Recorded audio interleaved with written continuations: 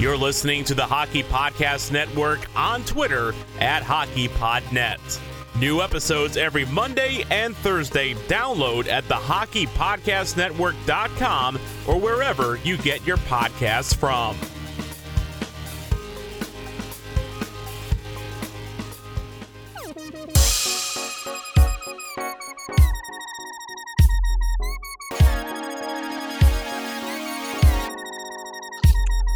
Hello and good day, San Jose. Welcome to the Stick Hungry Podcast, your home of the San Jose Sharks on the Hockey Podcast Network. My name is Dylan Kaiser. Producer T is not here today, but we have an adequate replacement for him. We have Kyle McLaren back again. Kyle, how you doing today? I'm doing great. I can't wait to do another episode with you guys. Man, you just love the podcast so much. You didn't get enough of us, eh? Not yet. I hope not. I hope I don't for a while, but you never know. Yeah, well, we're gonna keep you around for a little while here. I think we might even make you a third host of the show. I think. How's that feel? That sounds great to me. I can't wait. I mean, like, getting drafted by the Bruins must have been pretty big, but man, this must be a big moment for you. This is like going first overall instead of ninth overall. Yes, for sure. That's awesome. That's awesome. Quick shout, Twitter handles. You can find the show, the Stick Hungry Podcast, on Twitter at Stick Hungry Pod. Find myself at DYL_THBN and the network at HockeyPodNet. Kyle, do you remember your Twitter handle now? You're going to have to get used to shouting that one out. I actually do. It's McLaren_K. Awesome. And I mean, I'm sure all the fans know by now because we got some awesome Twitter questions from the fans for this episode. Sweet. I can't wait to get to them. Yeah, so a quick show rundown. We're going to touch on the coronavirus. I know you folks might be tired of hearing about it, but we have to touch on it. Any sports-related things we're going to touch on. Then we're going to move on to McLaren's Mailbag, a new segment of the show where fans ask Kyle McLaren some questions. Then we have an interview with a big fan of the show, Nick Floor. You can find him on Twitter at NickFloor_94. How's that for a rhyme? And then we're gonna finish off the show. It's gonna be a nice quick one, but yeah, let's get right into it. Let's talk a little bit about the coronavirus, and I want to start off with the Summer Olympics being delayed. Man, that's for the fans, it kind of sucks we don't get the Summer Olympics, but I'm thinking about the athletes, and especially the athletes that they might be at the end of the road as far as competing, and I don't know, it's got to be a tough one for them. Yeah, you know what? I mean, they're amateur athletes, and they range from 18 years old, and I'm sure there's some as old as 40, maybe even more. And this could have been some of their last Olympics or starting out their professional career after this. So, I mean, you feel for them, all the training they've done, all the hard work they've done, but you can't fault them for hopefully postponing it just a year. But I mean, with all the preparation that they've done, is you got to feel for the families, the athletes, even Japan. That's a huge money booster for them. But to me, right now, with this virus going on, I don't think there's another option for them right now besides to postpone it, hopefully just another year. Yeah, I know. I mean, I think we can all agree it's the right move. It's just, I don't know. It's really amazing how far this virus has gone and how many things it's really affected. I mean, the Olympics, it really doesn't get bigger than that. I kind of want to ask you a question about training. I mean, it's on a different scale, but going into the off season, I'm sure you have some sort of plan in place going into next year. And for these athletes, most of them have a 4-year plan. And now that plan is kind of being flipped upside down. As an athlete, how do you kind of deal with that? Or you just kind of go with the flow? I mean, for them, it's like right now, going into kind of the summer or the spring, is they're probably just getting ready to gear up. So basically they're at top physical peak fitness come, July, end of July, middle of July? Yeah. So, it's going to set them back a little bit. It may actually, if maybe someone's got a little nick on them or hurt a little bit, it may help them kind of heal better.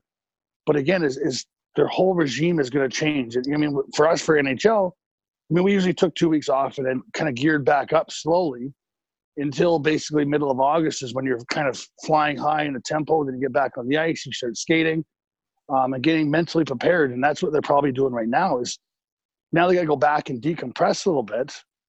And then, they got to ramp it up again. And that's not an easy thing to do no matter what age you're at.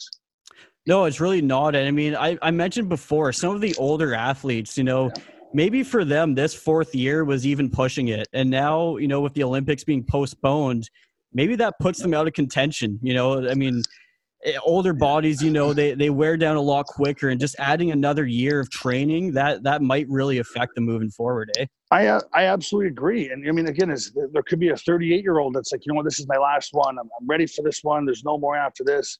Now he's got to do another, basically a year and a half of training. And I mean, that's hard on the body as it is itself. And most of these athletes are in really good shape as it is. But again, it's basically kind of decompressing and ramping it back up again, unless they can stay this motivated for another year and a half, which, I mean, it's not easy to do at any age or any mental capacity. And I mean, you got to feel for them.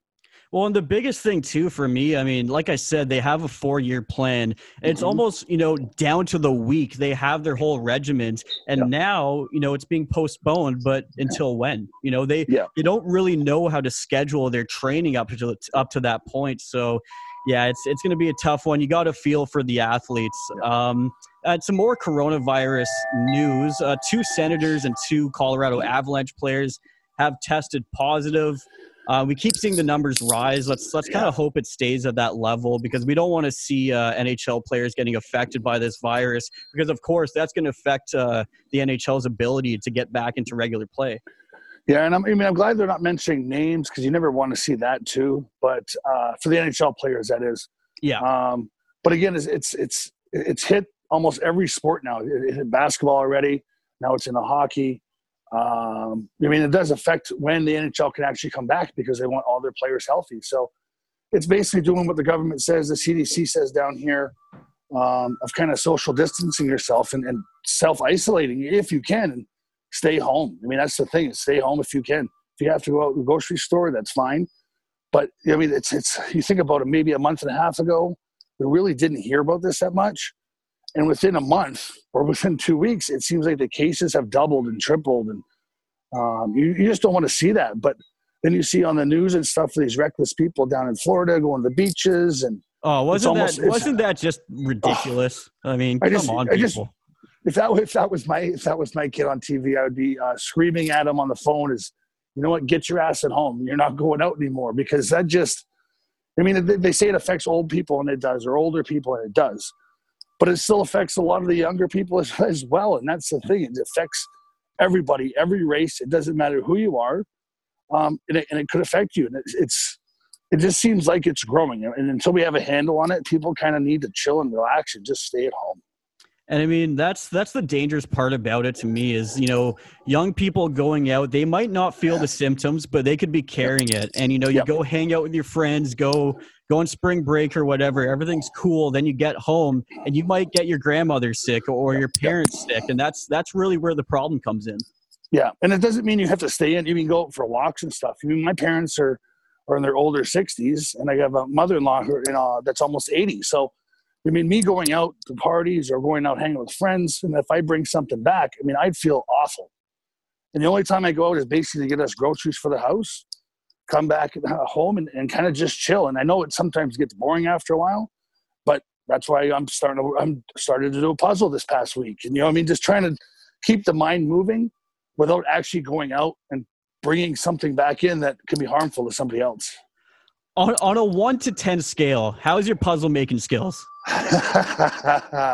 Well, I should have started off. My first puzzle we started is a 2,000-piece puzzle. So I should have probably started at, maybe 500, maybe 1,000, but not at a 2,000, because right now I've been sitting on, I think it's 4 or 5 days, and I'm finding duplicate puzzle pieces. I'm finding missing puzzle pieces, and I kind of want to keep going, because I want to finish it. I want to see the end product, but it's tough when you can't see it right now. I just can't see where it's going. So I'm going to keep trying, keep going. I mean, we usually do it at night after dinner for a couple hours, just to kind of wind down or whatever. But I tell you, I mean, if you're doing a 2,000 puzzle piece, that's no joke. I'll tell you that. No, it's not. I mean, I've tried once or twice myself. I'm not going to lie. I've thrown that box across the room with the picture on it, being like, how the fuck are these puzzle pieces going to make this picture? But somehow it works out. Some more coronavirus, and not really news, but some rumors that are swirling around. looks like the NHL is not prepared to nix this season. It looks like they might be exploring summer playoffs. Now, I have some mixed feelings about this.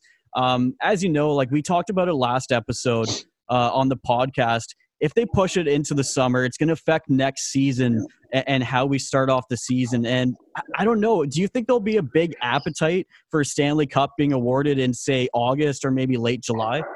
I bet you in some markets it will be, but not all markets. I mean, Canadian markets, absolutely. I mean, they want their fix of hockey, and right now they can't get it.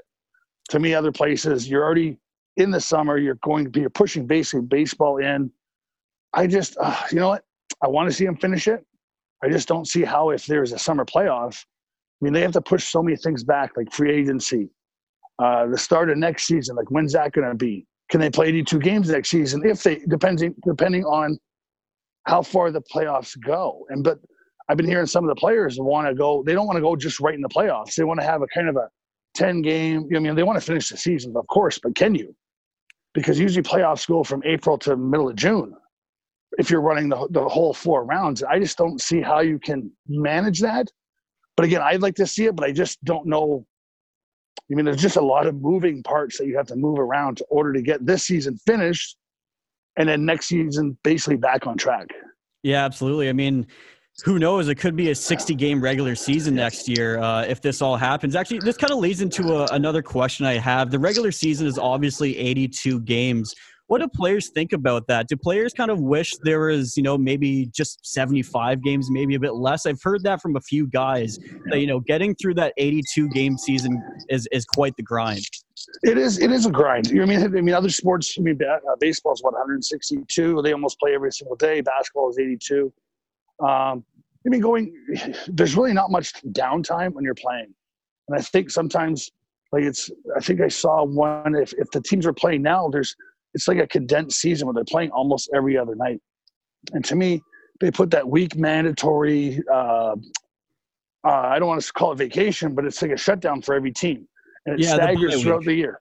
Yeah, and they stagger throughout the year. Well, you're missing dates for hockey teams to play, where then all of a sudden next week you come up and you got 3 games and 4 nights. And it seems like that's a regular basis.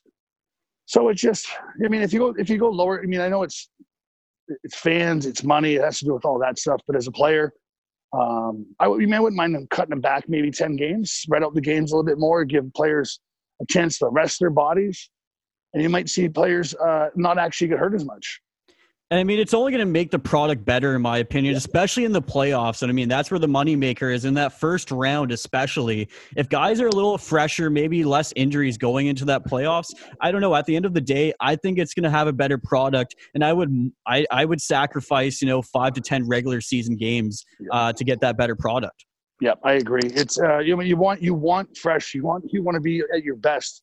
And you want the best players to be at their best going into the playoffs, where the excitement, it builds and builds and builds until you hit the Stanley Cup. And that's where you want everyone healthy and fresh and going as hard as they can, as long as they can. Yeah, absolutely. And, we're going to keep the fans updated on this situation as it goes through. But I think now is a good time to get out of the coronavirus talk and get into something a little more fun. Like I mentioned, we have a new segment, McLaren's Mailbag, where Kyle McLaren answers fans' questions on Twitter. And we got some doozies this week, don't we? Yeah, we do. I got probably 10 or 15 good ones. I had to narrow it down just to a few. We're going to always try to get them going as much as we can, but there was a lot of good questions out there. Absolutely. I'm pumped. All right, let's get into McLaren's Mailbag. This is the main event. And a big check by Kyle McLaren. He needs some big left by McLaren. Another left.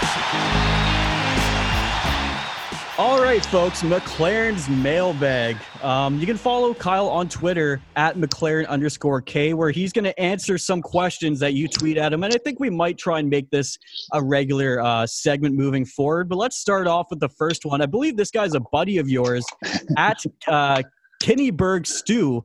He wants to know, what would you be doing if you weren't an NHL player? So first off, we went to school together. He's one of my buddies that travel with me. He comes and sees me. When we go up to Lethbridge, we see his family. I've known him probably since 4th or 5th grade, playing hockey with him. But I bet you all my buddies back home would say I'd be either pumping gas at a gas station, right? And number 2 would be there's a sports check. You guys have them up there. They don't have them down in the States. It's basically working at like a manager or something at a sporting goods store. But growing up, it was always basically pumping gas at the local gas station. That was your childhood dream, was pumping gas? That was not my childhood dream. That was basically what they told me. If I wasn't playing hockey, that's what I'd be doing to this day. I'm like, oh my God, you got to be kidding me. And they said, yep. And I had 3 really good buddies up there, and all 3 of them said the exact same thing.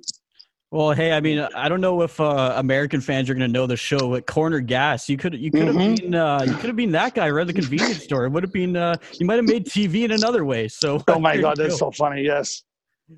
Great Canadian show. It's a bit dry humor. It's an acquired taste for sure. I was actually watching a little bit of it this morning.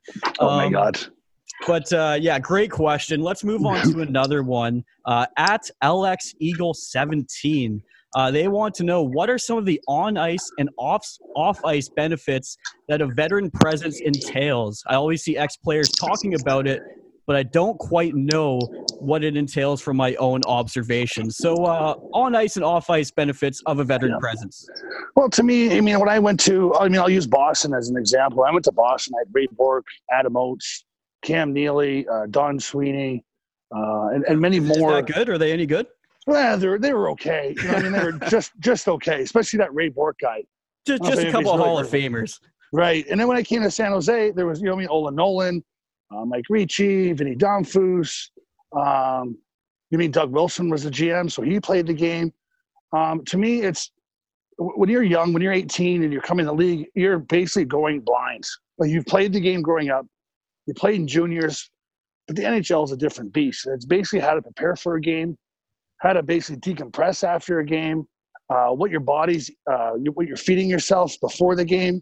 And it was just, when you're young, is you kind of just, I'll just go to McDonald's, I'll grab whatever I want. But you quickly learn that that's not good enough to fuel your body. And to me, that was the biggest thing I took from those guys, is how to prepare, how to eat, how to sleep. You know what I mean? I really hardly ever slept before a game, and that's became my regime. You went to practice, you came home, you took a nap, you got ready for the game. And to me, without those players, you couldn't do it. Yeah, and you mentioned last time on the podcast, coming into a locker room, being 18, 19 years old, you're kind of also questioning yourself, right? You're almost starstruck at all these great names in the locker room, and you're thinking to yourself, like, am I one of these guys? How am I going to deal with this moving forward? Yeah, those guys are, they want you to succeed. They want you to get better. They may realize that you're like a first-round pick or a second-round pick, but when you get in that locker room, it really doesn't matter. It's all about team. It's all about competing with each other. And those are the guys that you kind of you looked up to. I watched those guys on TV growing up, and all of a sudden you're in the locker room with them. And it's like, oh, okay, I get it now. And then all of a sudden you become more comfortable, and the team becomes more comfortable, and it builds and builds and builds. But without those guys being in there, the success we had, didn't win a cup, but it just helped build that momentum going for the team. Is there one guy that kind of stands out to you that kind of took you under their wing as you were entering into the NHL? That would be Ray Bourque. I was at his house for Thanksgivings, my first couple of years, just hanging out with him and his family. His kids were tiny, and I think one played in the NHL. I don't know if he still does. But saw their kids growing up, and I was probably, I think his oldest daughter is a couple of years younger than I am. And it just, being 18, I was like, holy cow, like, this guy really cares about my well-being. And it was just get to the rink, and we'd be on the ice before practice working on just D-partner stuff or skating stuff or shooting stuff. And it was just nice to have him around, and he had a long career, kind of okay career. So it was just nice to know him, that what he did for me is what I needed to do when I got older. I started that at the rink probably when I was in San Jose a little bit. Yeah, like you said, not a bad teacher to have, Ray Bourque. That guy's going to show you the right way to do things. Let's move on to another one. I'm actually pretty interested in this one. from Chiang Ku. I probably butchered that, but anyways, we're going to go with that. They want to know, what's the secret to your symphonically timed, beautifully executed hip checks that come out of nowhere and just lay people flat on their ass? I had never heard it sound so eloquently done when I hip check somebody. That is nice. You know, the thing is it's all about timing. I mean, and again, I looked at Rob Blake was probably one of the first ones I see it really do it on a regular basis. And he didn't do it a lot. He just, when he hit him, it looked like it hurt. But it's all about timing. And for me, it was as soon as a player's coming down the wing and he puts his head down, because you got to look at the puck every once in a while. When he puts his head down, either to shoot or to kind of make a move, that's when I make my mark. And it's basically off my inside edge. No matter what side you're on, and you cut as hard as you can, and you want to hit them, because if you miss, I'll tell you, I have had some crazy bruises on my hips and on my ass from hitting those boards, going as hard as I can, because you don't want to hit them, you want to drive through them. And I know it sounds weird, because I mean, a hip check is a clean hit, and I don't understand why people don't use it as much, but it's devastating when you can hit somebody square, and the feeling that you get and the crowd noise, it's almost like as much adrenaline as fighting somebody these days. I mean, you kind of answered one of my questions. I was going to ask you, do you think it's kind of a lost art in the NHL? Yeah. And like, I don't know, is there one reason you can pinpoint? I mean, are guys scared of getting too low and maybe getting tripping penalties? Or I don't know. Do you think there's any rhyme or reason to why the hip checks kind of disappeared from the game? I think hitting in general is kind of missing from the game these days, especially the big hits. And I know they're trying to get rid of fighting, or not get rid of fighting. They're trying to limit fighting and all that stuff. And I think hits are gone because, players are getting faster too. So again, it's all about timing. It's keeping up with the players, and you don't want to put yourself in a bad position, because again, if you miss him, basically that guy's by you either on a 2-on-1 or a 3-on-1 or something, or a breakaway. If you miss him. So it's the timing has got to be perfect, and the timing has got to be right for the time of game, because it can quickly change the game one way or the other.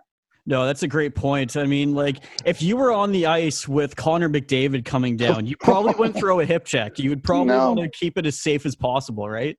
I mean, if there was one chance and he had his head down for a second, I'd try it. But he's so quick and so agile, he'd see it coming probably a mile away. And then it would make me look like stupid or like an idiot. And then I'd be like, nah, you know what? Maybe I don't want to do that to him.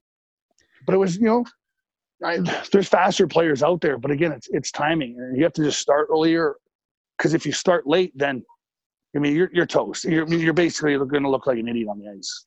Yeah, for sure. And I mean, you look at the modern NHL defenseman, it's, management, they're not looking for guys that are just 6'4", 6'5", big guys now. I mean, some of the best defensemen in the league are smaller guys. So, delivering big hip checks like that must be even harder for a guy that's, maybe 5'11", only 6 foot, maybe, under 200 pounds.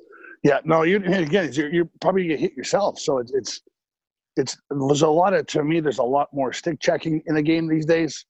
And kind of pushing people around instead of the big hits, or taking guys out, because players are too fast, too quick nowadays. And the game's changed over the last, 10 years, maybe even a little bit more than that, where it's gone to slower, faster guys. I wouldn't say smaller, faster guys, not slower, faster. But that's the way the game is. I mean, they can still play the game the right way, but it's just the big, strapping defenseman. You don't see that too much, because you need guys to play the game, not just have fighters that fight. I think the last one I know is in the league is, what's his name out of Vegas? Reeves. Yeah. To me, he's a prototypical tough guy, and to me, he's one of the dying breeds that's in there, because when I played, I could probably name a handful right now that they were out there to fight. They were on the fourth line. They played 2 to 3 minutes a game. And if they needed to be called on to kind of change the game, that's when they played. And, when you played, every team probably had 2 or 3 of those guys on the roster that could get it done too, right? Yeah. Oh, yeah, easily. Your fourth line was probably 2 tough guys, and maybe a rookie or a second year or a call-up from the minors for that game.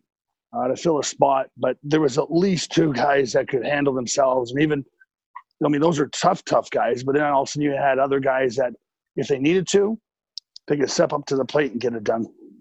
Last time we had you on, you mentioned that you threw on the skates. I think you said about a year or two ago to teach your son how to hit properly. Now, were you showing him how to deliver those hip checks? Are we going to see the hip check come back from McLaren Jr.? I hope so, but no. I mean, as I was just trying to get him to skate and hit normally, right? And he's a lanky, tall kid that still kind of has a little gumbo legs for some reason. Okay, but. He's trying. I mean, his first year hitting was last year. So, I mean, it's a lot different in the States, especially in California with the hitting and the hockey play compared to Vancouver or where I grew up in Lethbridge. It's just a different hockey mindset. But he's getting there slowly. It just takes time because, I mean, the ice time's not available as much as in Canada because there's only one rink in San Jose. So, right. Not one rink, but there's one arena with 4 rinks. But, I mean, it's for the whole kind of Bay Area right now. I mean, I think it's kind of across the board that hitting is kind of coming in later for players. Yep. They're, I don't know the exact age, but they're 13, 14 when hitting is really introduced. Do you think that's, helping them or if it has negative effects? I mean, going into juniors, you want to know how to deliver a proper hit, and you want to know how to get hit properly too. I think that's another side of the game. So do you think actually a benefit to push hitting later, or do you think they should kind of keep it where it is? That's a tough question because wasn't it Pee Wee before and now it's Bantam? Yeah. Now they changed it to Bantam for hitting. And I know there was a huge debate about that and stuff, but the thing is I think the players, I mean, I did it when I was younger. So I'm kind of old school. I like to learn how to hit. I like to actually learn how to take a hit as well, because you need to learn how to do that. And the earlier you learn it, the easier it becomes of hitting and not hitting or taking a hit. But again, now they're saying with the concussions and stuff, I get that side of it too.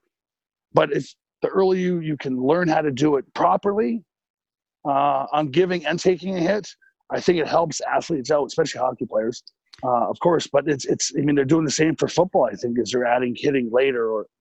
And I don't know too much about minor league football stuff, but they're just worried about, I think, concussions more than anything, which I think is a wise thing to do, but they still have to teach the players how to do it the right way. Yeah, and you mentioned the right way. I mean, I think at the end of the day, it comes down to who's behind the bench, right? Who's showing these kids how to deliver a check. You don't want some guy who's just out there, looking for blood through his kids or whatever, and just wants to see big, massive hits. You got to do it properly, right? And I think that's where the difference comes in. Yeah, and they have hitting camps now down here, how to show those guys. And you never want just a TV hockey dad to sit there and tell your son how to hit, because that doesn't work. You need somebody that actually knows how to do it, that is trained to do that, because you can't just go out there and go, go hit that guy, because you're going to probably get hurt, one, and you're going to start developing bad habits. Yeah, no, absolutely. Let's move on to the nenext question. This one is from @RedFlannel77, and I'm glad they asked this question because I wanted to bring this one up. Didn't know how to bring it up, but the fans did it for me, so we really appreciate all the fans of the Stick Hungry podcast. The question is, you and Zednik were opponents going back to your time in Tacoma and his in Portland. Was there any history that led to your hit on him in the 2002 playoffs, and did you ever talk to him after the hit? Well, I actually it was actually funny because I didn't realize that I actually played against him when I was in juniors, because I mean, there's no cell phones, there's no computers back in the day to actually keep track of the players that you're playing against. So it's basically you show up at the rink, there would be a list of whoever is on the other team, and then you'd go and play. And I think it was probably better that way because you didn't know who you're playing against. You know what their record was. You knew some of their players.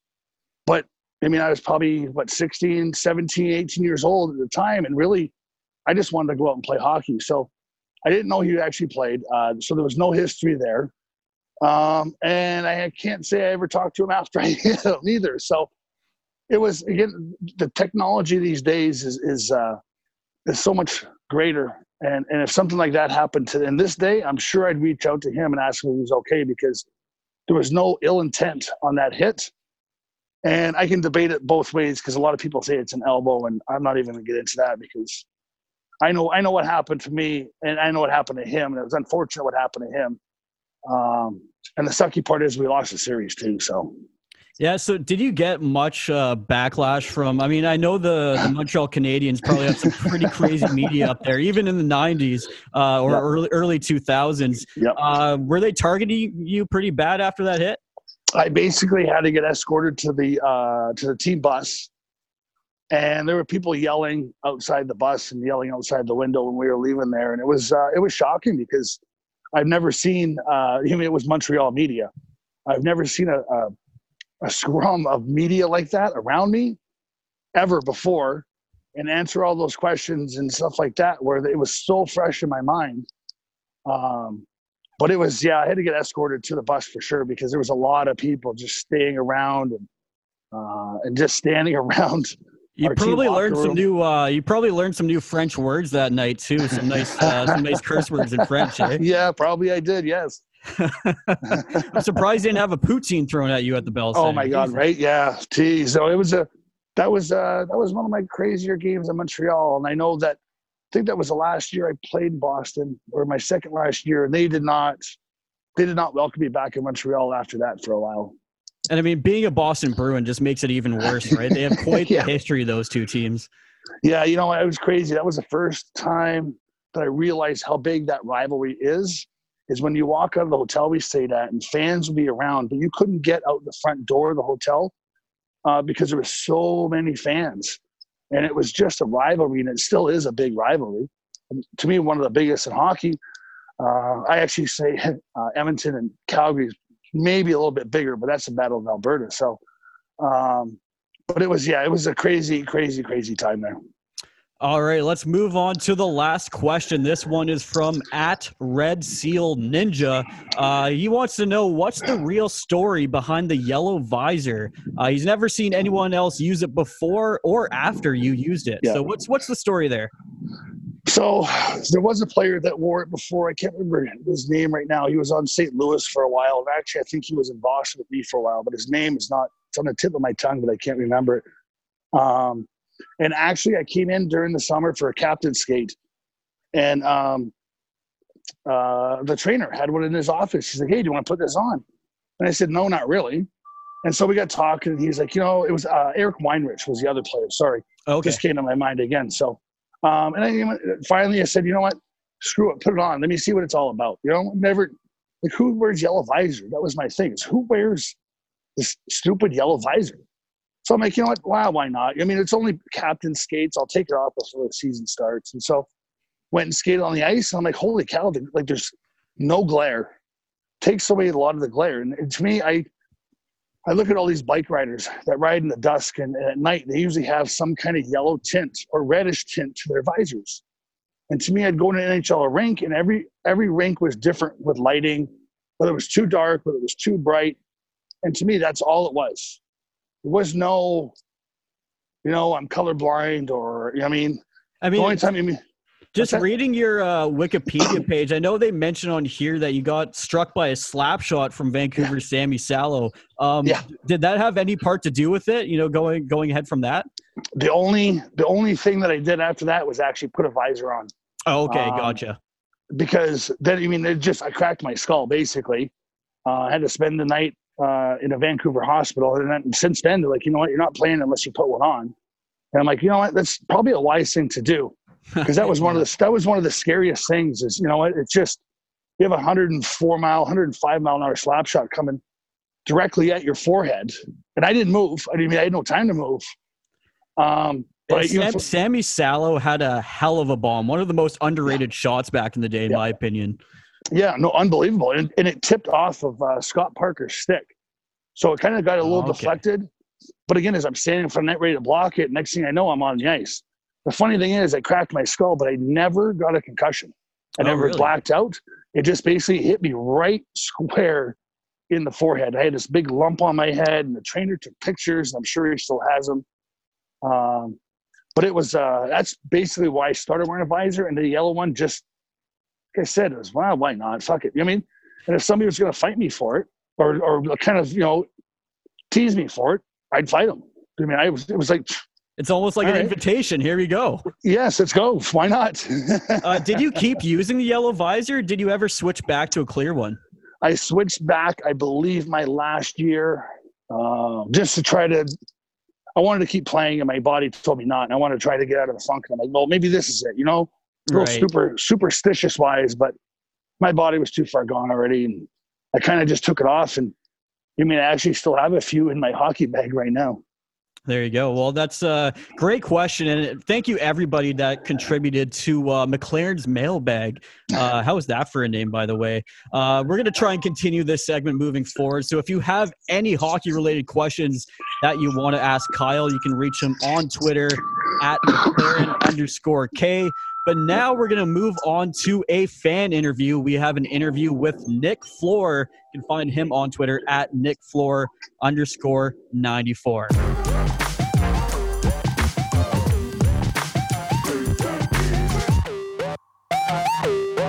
All right, folks, we have another huge fan of the show, Mr. Nick Floor. You can find him on Twitter at Nick_Floor94. Nick, how you doing today? I'm doing pretty great, you know, just trying to survive in this quarantine world. Yeah, man, aren't we all? It's some crazy times we're living in right now, obviously because of the coronavirus, and we might as well start off there. How's your life been with this coronavirus? I mean, what steps are you taking to deal with this whole pandemic? Well, I live in California, obviously being a San Jose fan. So we were one of the first states to implement the statewide shelter at place, or shelter at home, I should say. So we kind of have a bit of a hard curfew in effect around here. So it's been a lot of backyard golf and trying to find ways to stay active. Have you found that people are listening to the measures that the government's putting in place? Like, are there still people out in the streets, or do you think people are starting to smarten up and stay home? I think in the beginning, people didn't take it as seriously.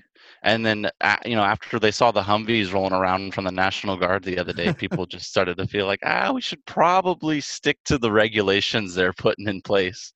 Yeah, when they bring out the Humvees, you know they're getting pretty serious about it. Oh, yeah, getting down to brass tacks. Yeah, exactly. How are you killing your time? I mean, there's not much sports to watch. I was telling producer T the other day, I think I was watching a rerun of a bowling championship in like 2008. So how have you been killing your time? Well, a lot of movies. There's a lot of cable companies that are offering free Showtime and HBO. If not that, it's a lot of like backyard stuff. We're making our own games. We're trying to chip and putt golf balls into basketball hoops and just trying to find ways to pass the time.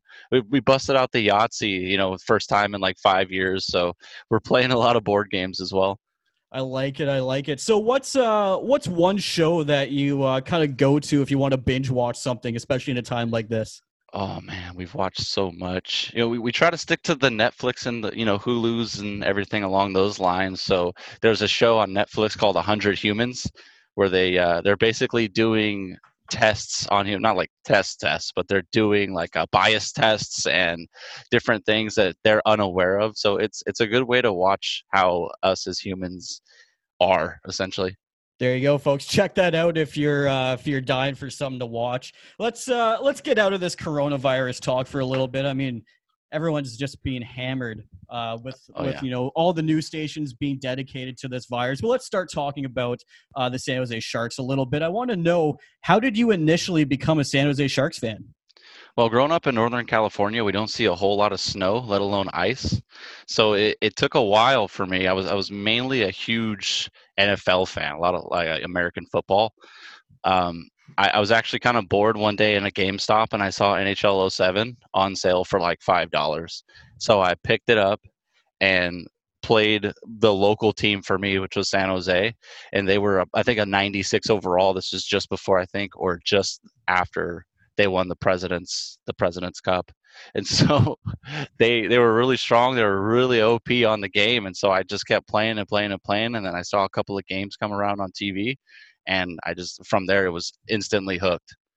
There you go. That's quite a way to begin your fandom of a team, but that's awesome. What's your opinion of this San Jose Sharks season so far? I mean, we came in with some pretty big expectations. I don't know if anyone was saying Stanley Cup at the start of the season, but things have not gone so well so far. Yeah, after the Western Conference out against the Blues, it was you had to expect things were going to happen, especially with the contracts rolling around. Guys like Pavelski leaving, that one hit real close to me. There was gonna, in my head, I believe there was gonna be, there had to be a huge leadership change, and everyone that I knew of wanted Cooch to take over. So it was nice to see that. But I feel like the absence of Captain Pavelski, after he left, I feel like it kind of sucked. But I feel like the season so far, oof. I mean, we're shut down. It is the way, it is the way it is. I mean, yeah, who knows if we even come back? I mean, at this point, I hate to say it, but that might be the best thing for this version of the San Jose Sharks. Yeah, the preseason EK9 suspension sucked, and then the back-to-back games against Vegas in the beginning, those sucked, and so it just kind of started on the lowest of lows. We kind of hit a little bit of a stride around October, November, and then we just dropped down. It crushes the mental after a while to just watch a game, and they just give up 2-goal lead after 2-goal lead. It hurt to watch. Yeah, I mean, like that run in November, I mean, that was almost like some false hope. We thought, here's the real San Jose Sharks team, and then they kind of fell flat in their face after that. Do you think the San Jose Sharks are going to make some big moves this summer? Like, what's your prediction? Are we gonna come back with the same roster, maybe add a couple pieces, or do you think Doug Wilson should look at a rebuild or maybe even a retool for this team? I think DW's never been the type of guy to like do a full scale rebuild. After they fired Todd McLellan after 2015, they did a retooling. So Yep. they brought in a couple of guys, and then the coaching changed with Pete DeBoer. They went to the Stanley Cup Finals. I feel like he's going to take that same approach, using some draft picks that they got from both the Lightning, the Avalanche, even the Caps and the Pens that they got in the 7th round. I feel like he's going to do a little bit of retooling and just maybe add a couple of pieces in the off season. But I think that the biggest thing he's going to run into right now is going to be the goaltending situation. Do we pay Aaron Dell because he's been looking pretty great? What are we going to do with his contract? Is he going to want to pay raise? Is he going to take something team friendly? It's going to be difficult. Luckily, it's not my job to figure that out. Yeah, exactly. I mean, that's such a tough spot to be in, right? With Martin Jones and his big contract, and then you look at Aaron Dell and you think, well, do we spend more money on goaltending here when we're really not getting amazing results? It's a tough spot to be in. Yeah, definitely. Do we go forwards or do we go goalies? The defense should be fine with the contracts we have dished out to Burns, Vlasic, and Carlson coming back from his injury. So I think if they are going to make moves, it's going to be towards the forwards and then figuring out the situation with Deller.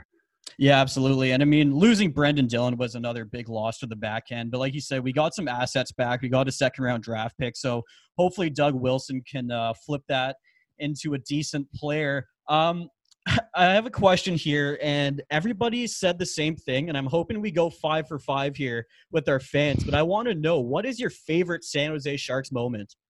So this track, I've heard on the previous episodes, this one's a bit tricky for me because I have a personal favorite moment that leads to essentially like my favorite player per se. But Okay. I think the greatest moment in Sharks history, I mean, hands down, it's Game 7. It's one of those moments where in 20 years I'm going to know exactly where I was when it happened and exactly the roller coaster of emotions that I was going through. So yeah, I'd have to say the greatest moment or my favorite Sharks moment was probably the Game 7 comeback against Las Vegas. There we go. 5 for 5. I love it. I mean, it just shows you what a big moment that was for the San Jose Sharks franchise. Where were you at that moment? You said you're going to remember in 20 years. Where were you when you were watching that game? Yeah, I actually skipped out on tickets because I was too nervous. I know. Oh, no. It's a shame. It's a shame. I skipped out on tickets. I was too nervous, so I stayed home. I got a couple Irish Reds from the Bevmo, and I was sitting on the couch, and I had probably sunken 3 feet into the couch across from my father-in-law, and we were both down, like just mentally, physically. We're cheering for the last 3 games, the hurdle OT winner. It was amazing. It was the highest of highs, and then we see Pavs go down, and I just felt like the game was over. Like I just leaned over, and then boom, one goal from Cooch, boom, the deflection from Hurdle, another one from Cooch, and then LeBanc to go up 4-3. Oh, I was jumping up and down. My wife's running from the back room. Our son's trying to sleep. The whole house was just jumping. It was insane. They must have thought the earthquake was finally coming to California. Oh yeah, definitely. Neighbors are making noise complaints. It was a blast. That's awesome. That's awesome. Yeah, I'm not gonna lie. I watched the first part of that game, and at a certain point, I was like, you know what? This is over. So I think I went and had a shower or something, came back out, and I saw them coming back, and I was like, wow, I've missed quite the game. I had to go back and rewatch it, but definitely a huge moment for the San Jose Sharks. Another question I have for you here: who is your favorite San Jose Shark on this roster, or maybe a former player?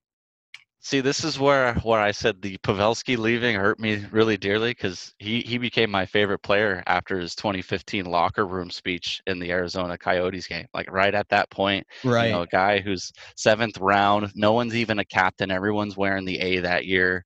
You know, he's the one that stepped up. And once I saw that locker room video, it was hands down. I bought his jersey. Like I went to the following year. Went to the store down in San Jose, bought his captain's jersey. It was phenomenal. So, you know, hands down, Joe Pavelski is the greatest, in my opinion, Sharks in the last 5 to 6 years to don on the teal jersey. It's just the way he carries himself and the way he executes both on and off the ice as a human being and a father as well. I think that's something I can really look up to. So he's the greatest Shark for me personally. Well, I mean, they call him Captain America for a reason, right? I mean, we talked to Kyle McLaren last episode, and he went golfing once with Pavelski, and he said never again. This guy's just too good at everything he does. It's ridiculous. Yeah, they got a pro-am out here where I live in Lake Tahoe, and he just tears it up every time he goes there. It's phenomenal watching him, and his prowess on the ice just rolls over to how great of a golfer he is. And you know, golfing myself, I'm like, man, this guy's got it all going on for him. Why can't I have just a fraction of that, right? It's at least the beard growth. Come on, let me get some of that. Come on, Babs, let's go. Yeah, exactly. So have you been to any San Jose Sharks game in the SAP Center? Yeah, definitely. We try to go at least once a year. Actually, the last game we went to was Pavs coming back, you know, us versus the Stars, the standing ovation. I swear it lasted 5 minutes. It was more or less a minute and a half or two, but it was just surreal. The whole place was just clapping. You couldn't hear anything but just applause and cheer for them. And I mean, people go on about the atmosphere in the SAP Center. Do you find that to be true? Was it a loud, boisterous building? Oh, definitely. Yeah, Awesome. especially the playoff experience. When they talk about getting playoff loud, you get the light up bracelets. You know, it's just thinking about it gets you chills because you just want to go back. So it's quite an arena to be in. You know, and I've been in different arenas for both, you know, American football, for baseball, you know, all these different stadiums, but nothing, in my opinion, can live up to the way that the Shark Tank just explodes. One last question I have for you. How do you think they're going to come back? Do you think the NHL is going to come back and play this year? Or do you think they're going to focus on next season at this point? I think it's really tentative. You know, we're nearing the end of March, getting into April, which is when, you know, we'd be getting down to the playoffs. I feel like whatever Bettman does moving forward is going to upset people, and it's going to make people happy, regardless of what they decide. I think, in my personal opinion, being a Sharks fan, just can the season, move on. Let's go. Let's worry about our own issues, right? We've been done 2 months ago. Yeah, no, we ain't even paid attention anyways. But you know, the Bruins fans, you know, I'm not a big Bruins fan myself, but Bruins fans are like, come on, we had this thing in the bag. We should at least do like top 8 teams, maybe a best of 3 in the first round, or, you know, I feel like whatever they're gonna go and do moving forward, it's going to upset people. It's going to make some people, you know, happy or content. But I feel like the biggest thing for them to focus on is player safety. So we all know the NHL has a bad enough rap with their player safety department. I feel like if they can prioritize player safety moving forward, I think it would, you know, at least make the majority of people happy, whatever that is. Yeah, no, that's such a great point there. Hopefully we see hockey sooner than later, but like you said, everyone's health is more important than a game. So let's hope the San Jose Sharks can come back next season and maybe make a playoff run. Let's hope for that. Let's keep our fingers crossed. Yeah, definitely. I'm in the same boat with you. Awesome, man. Well, we really appreciate you coming on the Stick Hungry podcast. Thank you for all your support of the show. We really appreciate it. Where can the fans find you on Twitter? You can find me at Nick_Floor94. I cover a lot of San Francisco 49ers stuff. I'm a huge 49ers fan, but I would say that I'm probably a bigger Sharks fan than anything. So you'll recognize me from the jumbo profile picture. So you'll see it. I got some stuff I like to tweet out, especially around salary caps and off-season time. It's probably my favorite time of the year. So feel free to check me out. There you go. That's the follow of the day. And man, you're going to hate this, but I'm looking at a Kansas City Chiefs hat right now. We lost a bet with our St. Louis Blues podcaster, so he sent us one of those hats. It's the ugliest thing I've ever seen. It really don't do is. this to me. And I'm not being biased at all. It really is. It is pretty bad. Ketchup and mustard, that's their colors. That's what I call them. Yeah, it's just ketchup and mustard. That's so true.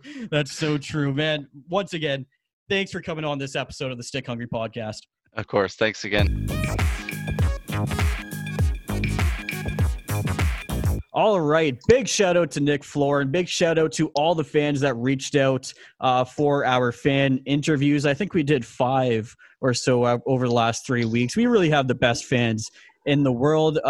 Next episode, I think we're going to start bringing in some poll questions. And I think, Kyle, what we're going to do is kind of run down the awards for the San Jose Sharks, since I think right now we're going to consider the season done, at least for now, for this podcast's sake. And we're going to kind of go over the MVP, the best defenseman, best goaltender. I mean, I don't know how much of a poll question that one will be. But yeah, we'll go over those moving forward. So fans, make sure you check out our Twitter page at Stick Hungry Pod. Kyle, it was a pleasure having you again on the podcast. And like I said at the start of the show, we're going to try and make this a more regular thing. That sounds great to me. It was always fun doing this with you guys. Awesome. And hopefully we can get producer T back next week. I don't know what that guy's doing. I know he bought a ball of Pink Whitney on Friday, so I'm sure that one's long gone and he's probably passed out. But you can find producer T at producer_TEE. You can follow the show at Stick Hungry Pod. You can follow the network, the Hockey Podcast Network, at HockeyPodNet. Big shout out to Manscaped, one of our new sponsors. Kyle, once again, thanks for coming on the show. I'll talk to you next week. Sounds good. I can't wait. I'll talk to you soon.